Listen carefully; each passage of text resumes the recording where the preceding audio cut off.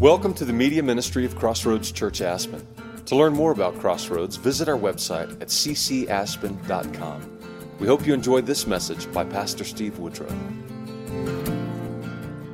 If you've been with us, we have launched a series on hope. We put out to the body a survey, and the vast majority of questions we got back from people were all centered around this idea about end times. And so what we're doing in this series is we're taking all those questions and we're really just each week laying a foundation for our hope. What are the primary biblical promises that we have in God that support our fundamental idea of what hope is all about? And so that's what we're spending time doing in this series. This morning, we're looking at probably the most fundamental aspect of hope, which is our hope of the appearing of the return of Christ. Jesus is coming back, and he's coming back soon, is what the word says. This is fundamental to our hope, right? It's at the very foundation of our hope. But I just want to, as we get into this morning, I just want to ask you, where is that in your thinking and in your daily hope? Where is the reality, the holding on to the promise that Jesus is coming back to make all things right and all things new? And where is that in part of your daily hope? How often are you thinking about his return? How often is that even on our minds today as God's people, that Jesus is coming back? That's fundamental to the Christian hope. And we're going to see it here in the scripture. It's all, and towards even the end of the Bible, it's how the scriptures end for us is amen. Come, Lord Jesus, come, right? Is to be on our hearts. But I'm afraid that what we see a lot of the times is when this topic comes up, there's more yawn than, yawning in response to this issue of Christ's return than there is really a real longing, a deep heartfelt sense of longing for the return of our Savior and understanding that's at the very bedrock of our hope. And in America today, where is the Christian church? Where is this even talked about that much? And here's a little subtle thing. It's like when something goes bad in our life or bad in the world, we will flippantly hear Christians, or we'll do it ourselves, oh, well, Jesus needs just to come back, right? That's how we do it. That's typically how we talk about the return of Christ. But I want to expose something. When we do it like that, you know what we're really saying oftentimes? Oftentimes, that's kind of second best. We're saying, oh, my world or life or what I thought life was going to be like, it's falling apart. So, oh, Jesus, you just come. You see how we do an injustice to that? What that really reveals in our heart is that our real hope was what? Our real hope was in this world and what's going on here.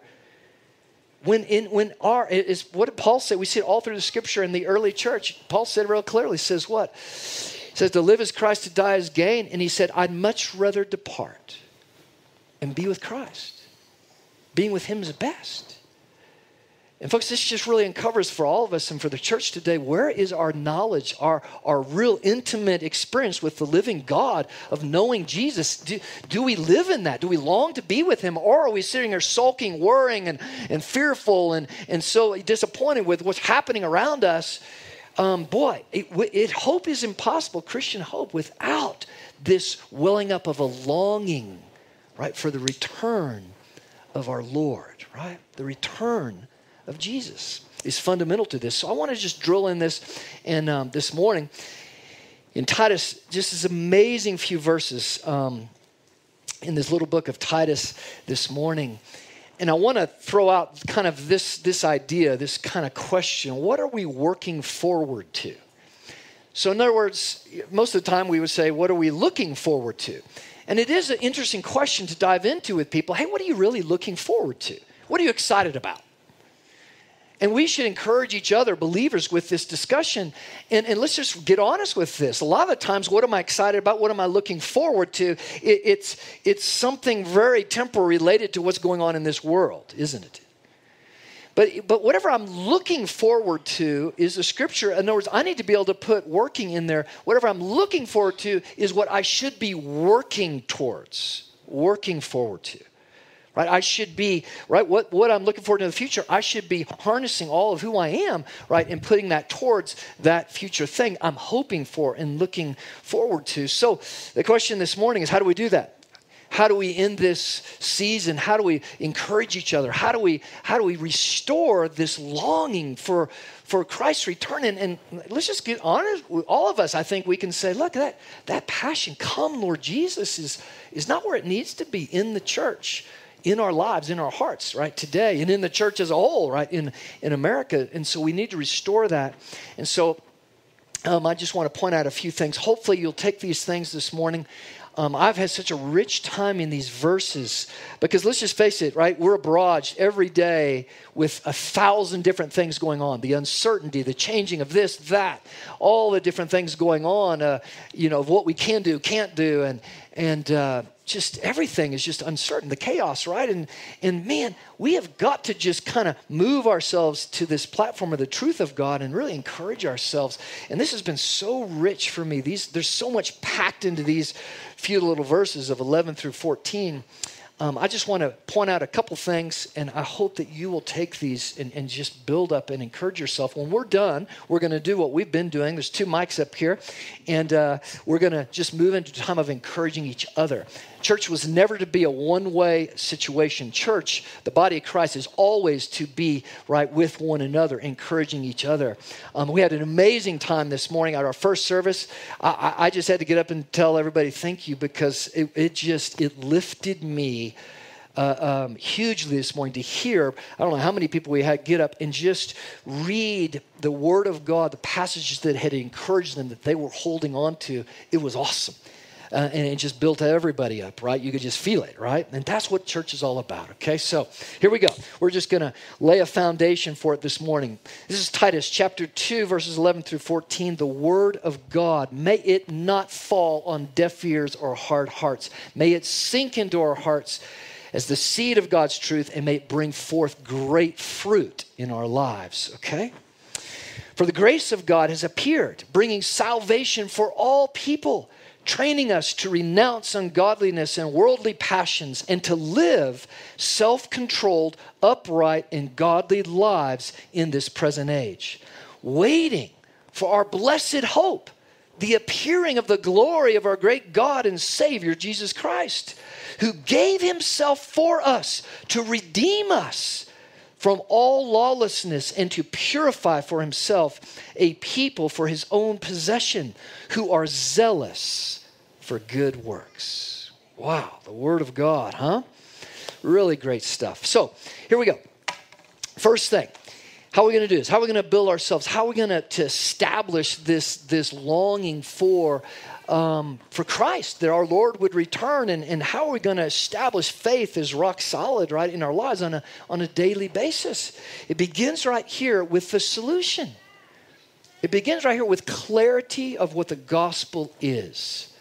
What is the solution? What is the real solution? Because right now, right, so let's just take our current situation, right? We have all kinds of issues, but not many solutions, right?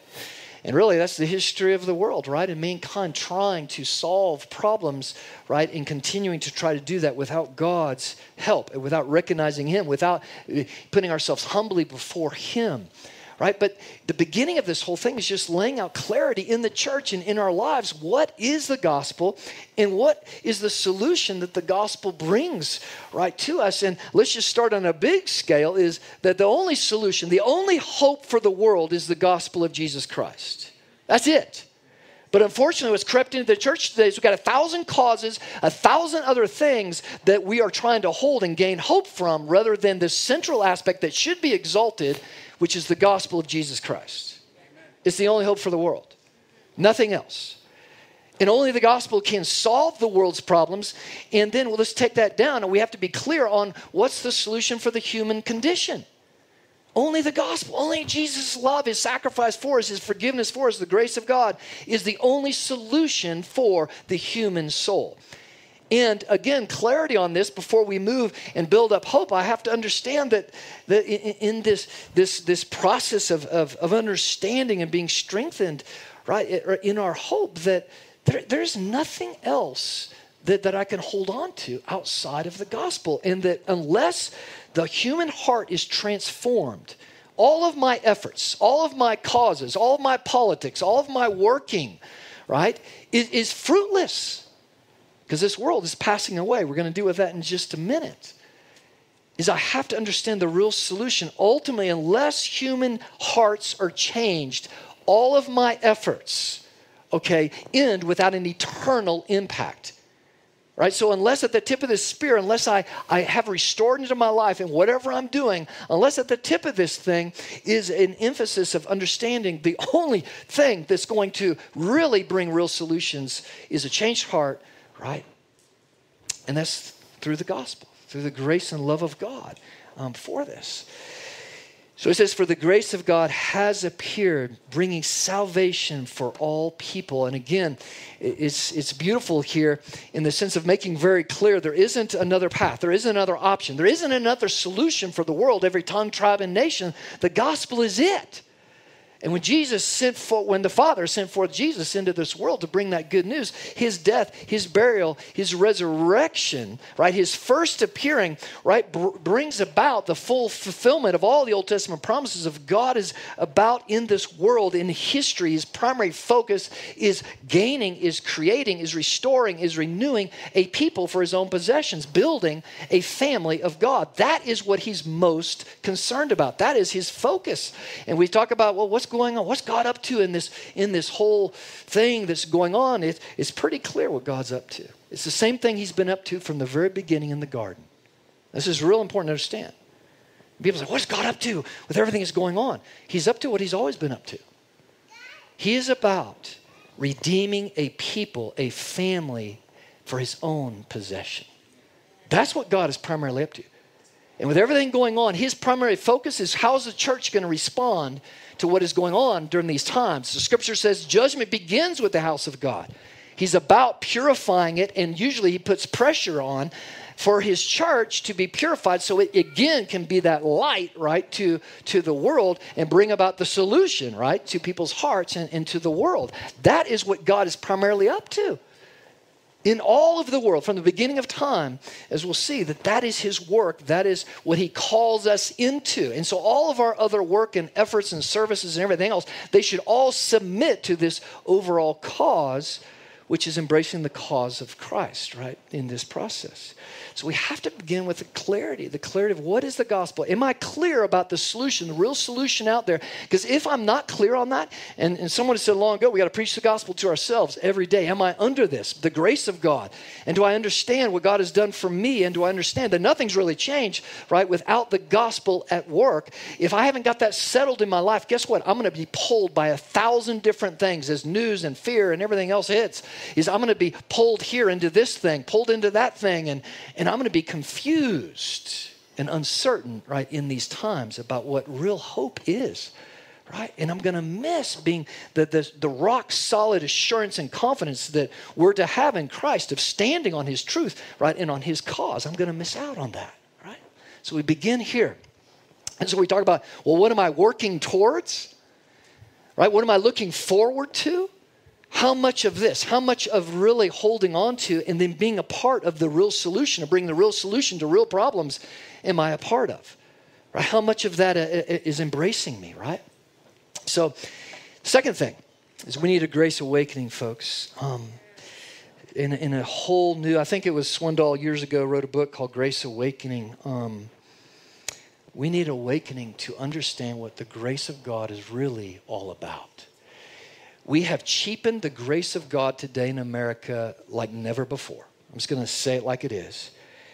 He says that the grace of God, this might be shocking to some of us when it comes to understanding the definition of grace, but not only does the grace has it appeared through Jesus coming to forgive us and to redeem us and rescue us, but the grace of God trains us to renounce. So if the grace of God has been genuinely received and genuinely operative in my life and in your life, it is going to train us to do two primary things. One is to renounce, right, is the process of renouncing, and he just labels all ungodliness, worldly passions. Setting aside the ways of the world, setting aside the old things in my life that have me tethered to the old self, the old way of life, and the worldly ways. And grace, if it's operative in my life, well, the second thing is I start to live the new life. And Paul defines this as he's writing to Titus. He defines this as to live with self-control, upright, and godly lives in this present age. So we need a grace awakening. And what I mean by that is today, folks, we do not take sin seriously. Not only does the church not, but obviously the world doesn't take sin seriously any longer.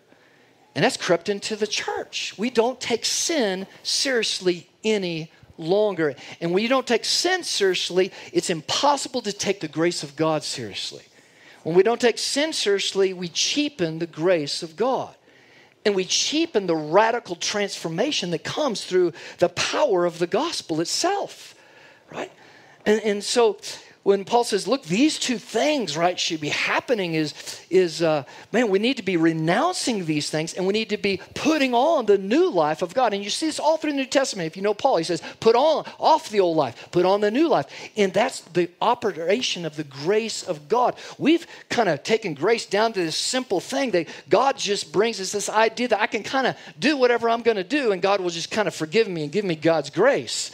And this is how we even interact with other believers. We enter into their life and we just kind of cheapen. They're just walking away from God or against His word in many different ways. And we just kind of go into that place of not offending and going lightly on sin. And this has catered and moved us into a very therapeutic culture. And let me just speak boldly on this, is the power of the gospel, the power of the grace of God. Everything Jesus did on that cross, He defeated the power of sin and He defeated the power of death.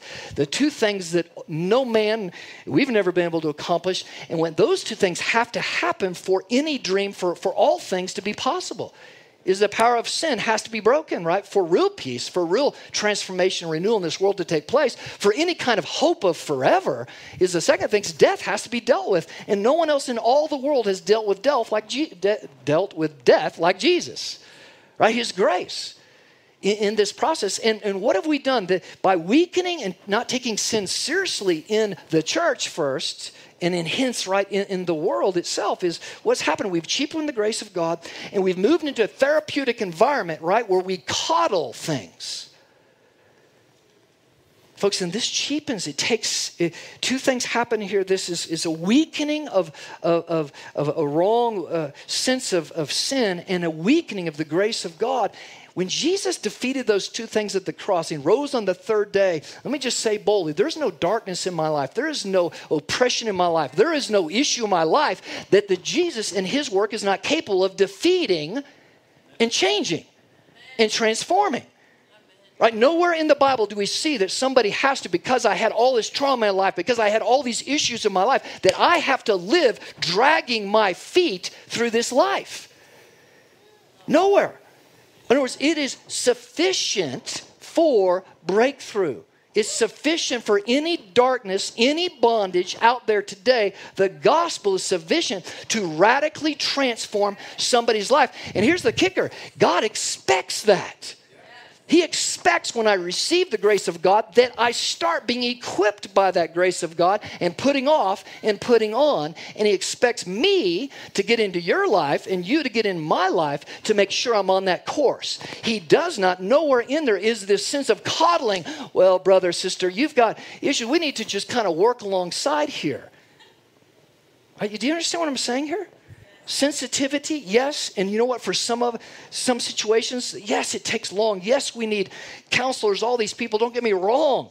But in the midst of our therapeutic culture, what have we done? We have minimized the power of the gospel to transform and radically liberate people. Right? And when I have a right understanding of how wretched sin is and how it will destroy not just my life, but it is the result of the fallenness of our world, when I get a hold of that, then I start to get a sense of humility about me, of crying about only God can solve this issue in my life. And folks, I've been there in issues in my life where I kind of pity party, or this happened, or I'm not getting breakthrough in this area of my life, or whatever it is. What am I saying when I do that? Or if I am just going light with a friend, I'm walking alongside someone and I'm just not being real honest with them about the power of them not obeying the word of God, is basically what I'm doing. So I'm telling Jesus, you know what? Your work on the cross is not sufficient for my issue. This is what's happening in the churches. We have subtly right, allowed this thing to happen in the church where we can be in a position where, you know what, his work on the cross, his death, burial, is just not sufficient enough for my emotions. It's just not sufficient enough for my life in the state I'm in. That's what we're saying. And folks, that's just flat out sin. That's flat out unbelief, right? It's more than sufficient. And I can't get breakthrough until I bow before that. And I call upon him to make a stand, right? To come and to have breakthrough in my life. Folks, we need a grace awakening. If we're going to restore the hope and the power of the gospel, we need an awakening to understand what the grace of God is. That can't happen until God's people, again, take seriously sin. Take it seriously. And there's only one solution for sin. Only one. And that is the cross, the death, the burial, the resurrection of Jesus Christ. Does that make sense, gang? Yes. Right? We've got to see this awaken again. And in our language, when we gather together, when we counsel each other, when we push one another on, we've got to establish again the glory of God's grace and the magnitude of what he's done, and that all things are possible. Yes. Otherwise, we'll stay getting what we're getting. Which unfortunately, if you just look across the stats, right, in our country today, 30 to 40% of America right now on some kind of anti-anxiety drug or something. I mean, it is not good what's going on in our culture, right? And that's in the church. Right, where's the power of God to liberate? To set free with the glorious fruits of the Spirit of God, right? Again, we've got to restore, like we see in the scripture, again, loving, bold language to each other, exalting the grace of God and taking sin seriously so we can take the grace of God seriously again. All right? And folks, if we don't, then you know what happens? Our hope, you know what happens? We slowly shift to worldly models of hope. We slowly shift to how the world deals with things and how the world is going to get breakthrough in people's lives rather than the power of the gospel. And we weaken our idea of what God can do and will do if we stand by faith right on the truth of God. We need a grace awakening, folks. Jesus is our hope. Verse 13, waiting. The grace of God should create in God's people, in our hearts, a longing. The grace of God, if it's operative in somebody's life, there should be a growing sense of a longing for Jesus. A longing for him when I wake up in the morning, a longing for him throughout the day, and a longing for him to return. And we see this all through the New Testament. We see Paul himself saying, I'd much rather depart. I'd much rather depart. I'd rather die. Let's get it. Let's go. It's better to be with Jesus. And folks, what I think what's happening today is every one of us would believe in that statement. Jesus, he's our hope. Every one of us says, yes, God loves me. But I want to ask you this morning, let's go a little deeper on this issue is, do you know him though? There's a radical difference between intellectual knowledge and saying, I believe what this says, I believe what God's done for me. A radical chasm between that and actually knowing God. Experiential knowledge of God, experiencing the presence of God. Knowing beyond a shadow of a doubt, not just some theological check mark, and I've gone to church, I've done my quiet time, I've done these things, but an actual sense of rock solid confidence that I have met with God. I know God, he knows me, and the scripture promises that I am his, and no one can snatch me out of his hands. And when all this junk is going on in the world, I can step back and go, Lord, I rest because I'm in your hands. And nothing, coronavirus and nothing, that's nothing compared to what's coming, right? None of that stuff is going to bother me or can move me or rock me from the place of, I know you, God. He says, my sheep, they hear my voice. He says, I know them. And the harshest verses in the New Testament that when I read them, wake me up, is when Jesus says he looks and evaluates believers' lives, and boy, some of that stuff looks really great. And I'm like, wow. And he says at the end, but I don't know you. I ask you this morning, do you know him? This is the rubber meets the road. It's not, again, whether you say you love him or whether even if you're doing things to show you love him. The question is, do you know him? And to know him means that you want to be with him. That's where this is fleshed out. So how do you begin your day? Do you begin your day wanting to know him? To be with him? Or you begin your day clicking on your computer or your phone? Folks, this is it. Right? This is it. We can go through all the motions. You can be baptized. You can go through all the motions. And you can look great on the outside. When it comes right down to it, we're all going to stand before Jesus. And there's going to have to be said, do you know him? Do we have the confidence? I know him. He saved me. He's redeemed me. And I long to be with him. Folks, when that takes over in a person's life and in a church, right, he promises not only did he come, but he's present with us. Manifest presence with us. It's not about coming to church, going through some motions, singing some songs and everything. It is on the heart of God's people who know him. When they come to church, they are thinking, I can't wait to experience him, be with him, worship him, right? That is faith. And that is the only way that truly Jesus can be our hope, is if we really know him. And the only way I can know him is if the grace of God has transformed, saved me, and opened my eyes out of an intellectual process. And man, I myself, that's where I go. I just get in, I want to prove it. There's not some formula for this. There's not some empirical spreadsheet we can lay out on this thing. It's love. It's issues of the soul. And we don't know how to talk like that. Matter of fact, we don't even know how to talk to each other anymore, right? To get below the surface on this stuff. But what is going on in here? What are your thoughts about God? Do you experience his love? Do you experience his hope? Are you resting in him? Are you spending time with him? You see, I can't say, oh, Jesus, come, Lord Jesus, I'm believing you're coming back, if those other things aren't at the foundation of this. This is what salvation is all about, because God wants you to be his child. He wants you to be his prized possession. That's what God's about in this world, is redeeming a people to be his family. And oh my gosh, we're all off on this, political this nation, that nation. I mean, our world's a mess right now. And you know what? The world's always been a mess. And guess what? Just a little wake-up call. No human being, no matter how many causes you put yourself toward, you will never fix this world. Never. There's only one solution to this world. It's the gospel. And when we're saved, we're to line up our cause with Jesus' cause. And so I want to speak boldly to our millennial crowd watching online. And when this goes out, I want to speak as bold as I can, right? Is if your causes are not submitted to the cause of Christ, following Jesus is not carrying a picket, it's not doing this, it's not going after anything out there to save the world, if at the forefront of that thing isn't submitting our lives to the cause of Christ.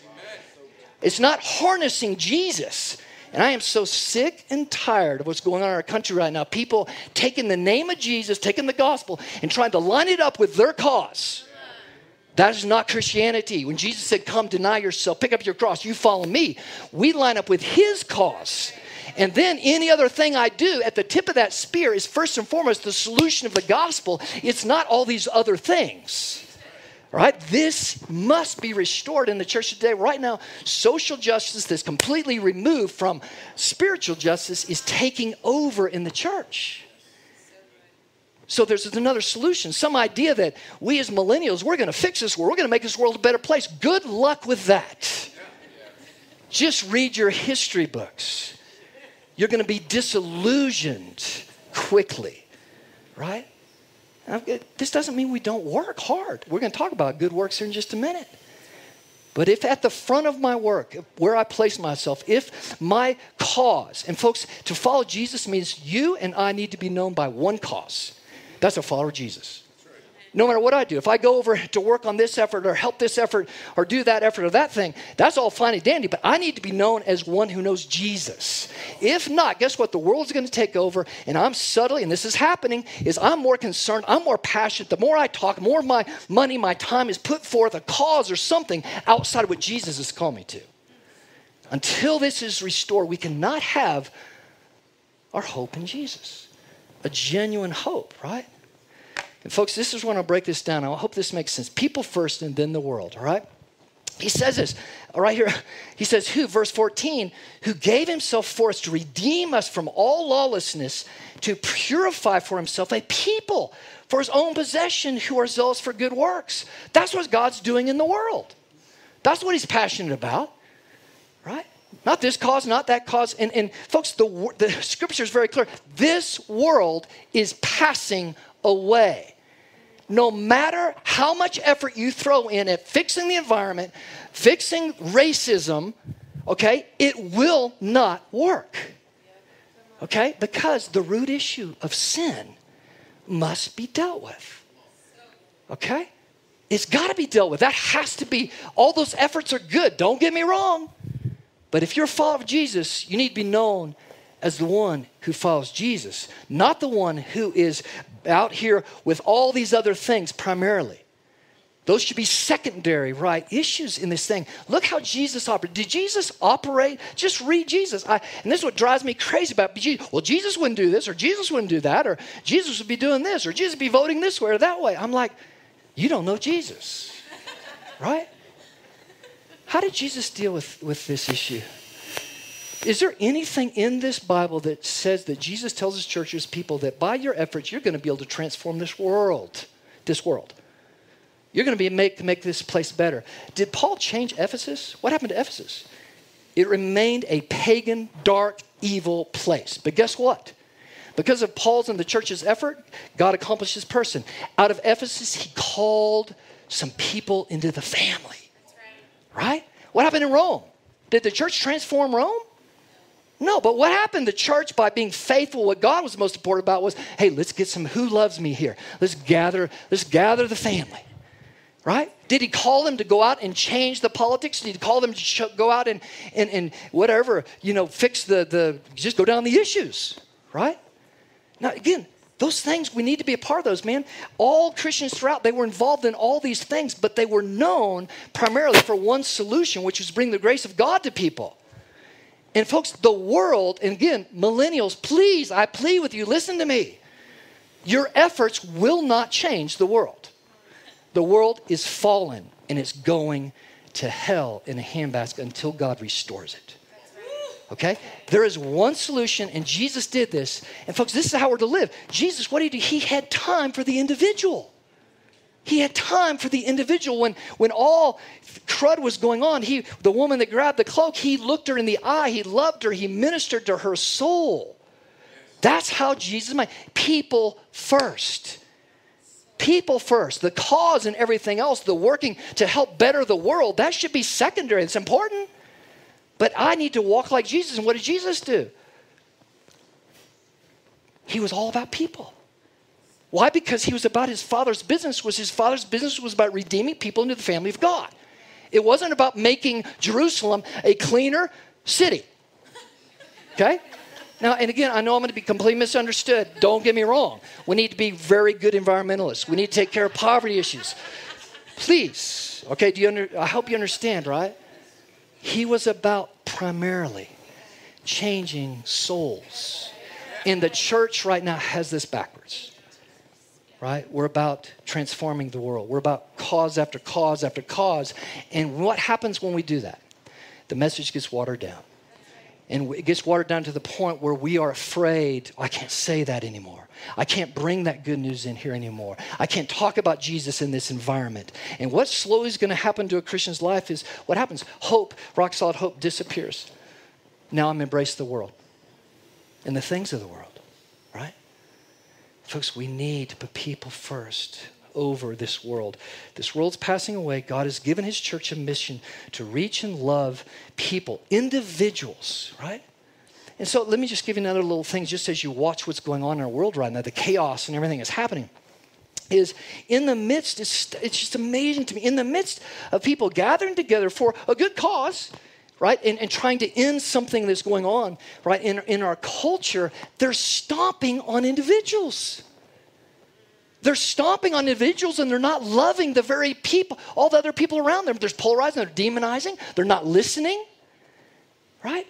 And the sad thing is Christians are being swept into this thing rather than it's the individual, it's the person that I need to step into and take care of, right? Does that make sense, guys? Man, look what God is up to. He gave himself for us to redeem, to rescue us from all law. What is lawlessness? Law enforcement is an oxymoron today, right? Lawlessness is a suppression of truth over a period of time, which leads to a minimizing of personal responsibility, which is an embrace that we think that we can actually teach virtues. We can educate. If we just educate people, we're going to be a better society. That's the biggest lie on the face of the earth. Greeks and Romans, Western thought that's influenced all of our educational system, believes that we can actually educate and train people and we will make them more virtuous people. Has that worked out in our world well? Never. So the more we educate, and do we think we can actually teach? I know in the school systems, they know they need to teach character. How's that working? Can you teach character? No. You can't. Back to the first thing we start with was, what's the solution? If you think you can teach character, that if you just do a empirical, here, this is what you're supposed to do, right? We're not going to, the whole history of the world should show it. If you're a parent, you should know this firsthand. There has to be a heart change. There has to be something that moves, right? Character is not just an intellectual process. It's got to move from the head, right, to the heart on this thing, right? But what God is, he's up to the same thing he's always been about, is he is building a family. And boy, that's the awesome hope of, and folks are being restored of, wow, geez, look what you've done for me. And to understand the beauty of the body of Christ, the beauty of the family of God. In the first service, we had some people visiting. Oh, they gave some incredible encouragement as they travel, just sensing this is family. This is family. We've all been redeemed. We've been redeemed out of this city, that city, this situation, that city, into the family of God. That's what God is about. That's it. And boy, how we get distracted, right, in this whole thing. Final thing, gang, is genuine faith works, right? And he redeems us to be his, and this is such beautiful language, gang, a people for his own possession. This goes all the way back to Exodus. This word I've talked about in the desert is segula, his treasured, special people. You're special. You've been redeemed. You've been plucked out of your situation like Abraham and others to be a part of the family of God. There's no greater expression of being special or being unique and valued in the world and affirmed than that, than your Father's love for you. You've been rescued, been redeemed. That is what we need to, that's the message we need to, whatever we're doing, we're working, we're serving, we're helping some great cause. The thing that has to consume us in all that is that message, right? That's being his witnesses. That is good works. So let's define real quick good works. Let me give you a couple verses. Sermon on the Mount, Matthew 5:16. Because again, everything we've talked about in our culture today and in the churches, we've defined good works, right, as these zealous for good. We've defined these works as just doing some good works, doing some good causes, just being a good person. That's not what the Bible means. This idea of good works in the New Testament is very, very clear. And so I'll just give you a couple to look at. First, or Matthew 5:16, Jesus says, be the light, be the salt. You're to be the light, the salt in the world, and lit. We're to lit our good works, or to others to see our good works, and what? Glorify our Father in heaven. There isn't just people, and let me just say this, when we work and we get the applause of the world, you see, this is a shift. Nowhere in the scripture do you see any of this idea that, hey, we should be doing things out there, and when the community that doesn't know the world, that doesn't know God says, wow, church, wow, man, you guys are doing such great work with all those causes, all that good stuff, applause. Guess what Jesus says? There's some he says that's the only reward that you'll get, right? We're not to work for the applause of man. And by the way, God's work that he does is not ever applauded by the world, ever. If the world applauds, we need to wake up and we need to say, wow, am I making a real difference here? Am I doing the world's work? Which person am I exalting here in my life, right? And so he makes it real clear. Good works is to be directly connected. My work is to be working very intentionally so that someone can see my involvement with them in whatever the issue is, and that they will turn and glorify God in heaven. A very bold, intentional, right, on the line, putting my relationship with them on the line, as he says a few verses before in the Sermon on the Mount. Blessed are you when you are reviled for my name's sake. In other words, when you're out there in the place and you bring up Jesus, blessed are you when people reject you. You know, I know, when I'm truly living for Jesus, when I'm being rejected for his name. Not because I'm being stupid, but because I'm truly wanting to take a step of faith to exalt the name of Jesus, right? And there's several other verses that talk about good works. Ephesians 2:10 is beautiful. We were created. We're his workmanship. His beautiful workmanship. We're created in Christ Jesus for good works. And God has prepared those good works for you, each of you. God has things for you to do for him. But you know what? Here's the problem. Is that if I lean over to, it's never like the world does them. It's never like my flesh does them. There are things God's prepared for me. And the final one would be just in John 15. Jesus says, I'm the vine, you're the branches. He who abides in me, and I in him will bear fruit. And that's fruit that lasts, gang. And then he says, for without me, you can do nothing. And so, folks, one thing that just I constantly try to do is, Lord, I want to make sure that my good works, my works, the things I'm giving myself to, my cause, my efforts, we all have to say, Lord, if you're not with me, this is nothing. If you're not with me, this is nothing. And in the church today, we have a lot of spiritual effort. We got a lot of cause. We got a lot of things going on. And guess what? It's flesh. Doesn't matter how good it is, but if God isn't in there, if I can't fully say I'm abandoned to Jesus and that he has me doing this and I have him at the tip of the spear in this thing, Jesus says it's nothing. No eternal value, no spiritual fruit. Ultimately, when it comes to understanding what good works are. And of course, we could go on and on. It's a huge, beautiful word study to do through the New Testament. You can go to John 14. Jesus says, you'll do greater works than I. Wow. Who's taking that one serious? Right? Zealous for good works, but works that bring glory to the Father, works that in the midst of my working, I am bold for Jesus and I am willing to be reviled for his name. I am willing to not get the applause of the community and the people around me, but I'm willing to make a stand with Jesus. And folks, let me tell you where we're headed right now. All right? Jesus is the only name that you cannot say, that I cannot say out in public without being reviled. There's no other name. You can bring up any spiritual guru, any other God, and you know what? You will not be reviled, but you start honestly talking about Jesus, you will be reviled. That should be an encouragement to you. Yes. Right? I mean, that should be an encouragement. That should show the proof of the power of the name that every knee will bow one day before, right? So, man, let's exalt his name. And it's time to encourage each other that, hey, watch out. Are you worried that that person's rejecting you out there? Guess what? If they're not, we're not doing the work. He made it very clear over and over again, you will enter tribulation. You will be reviled. You will be persecuted. So if we're not, guess what? We are embracing the things of the world, the works of the world in the flesh, more than the good works that he's prepared for us.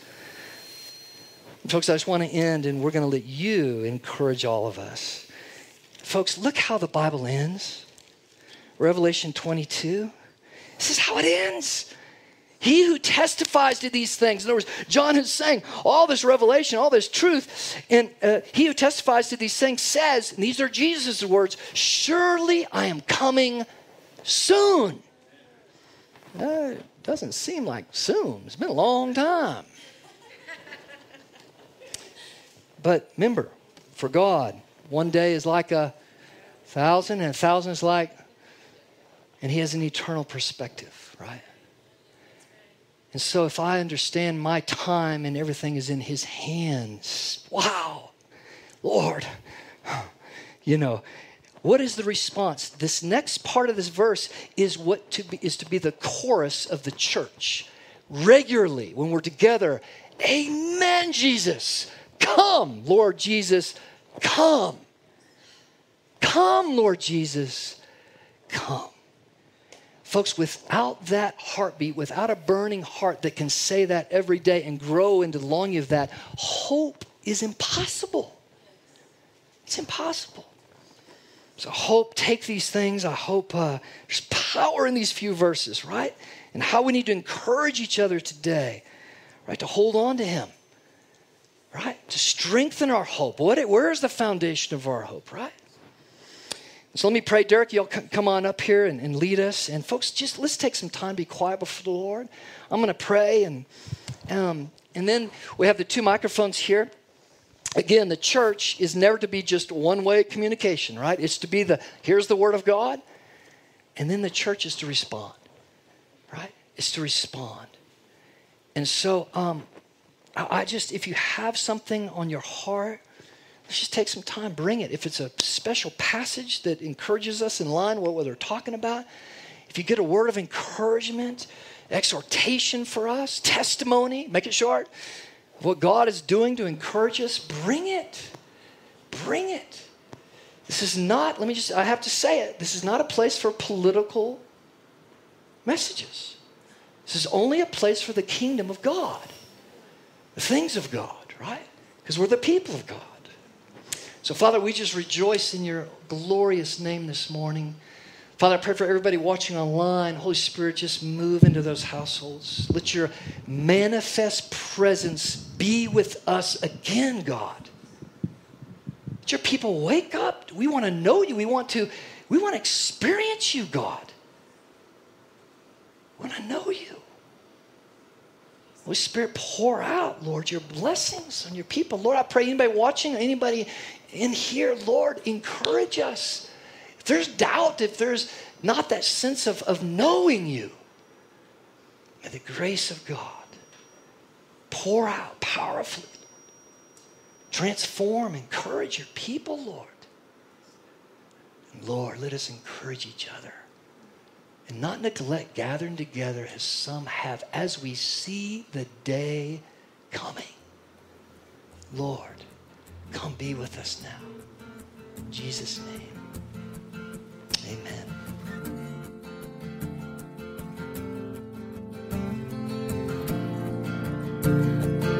Thank you for listening to this message. To hear other messages or learn more about Crossroads Church, visit our website at ccaspen.com.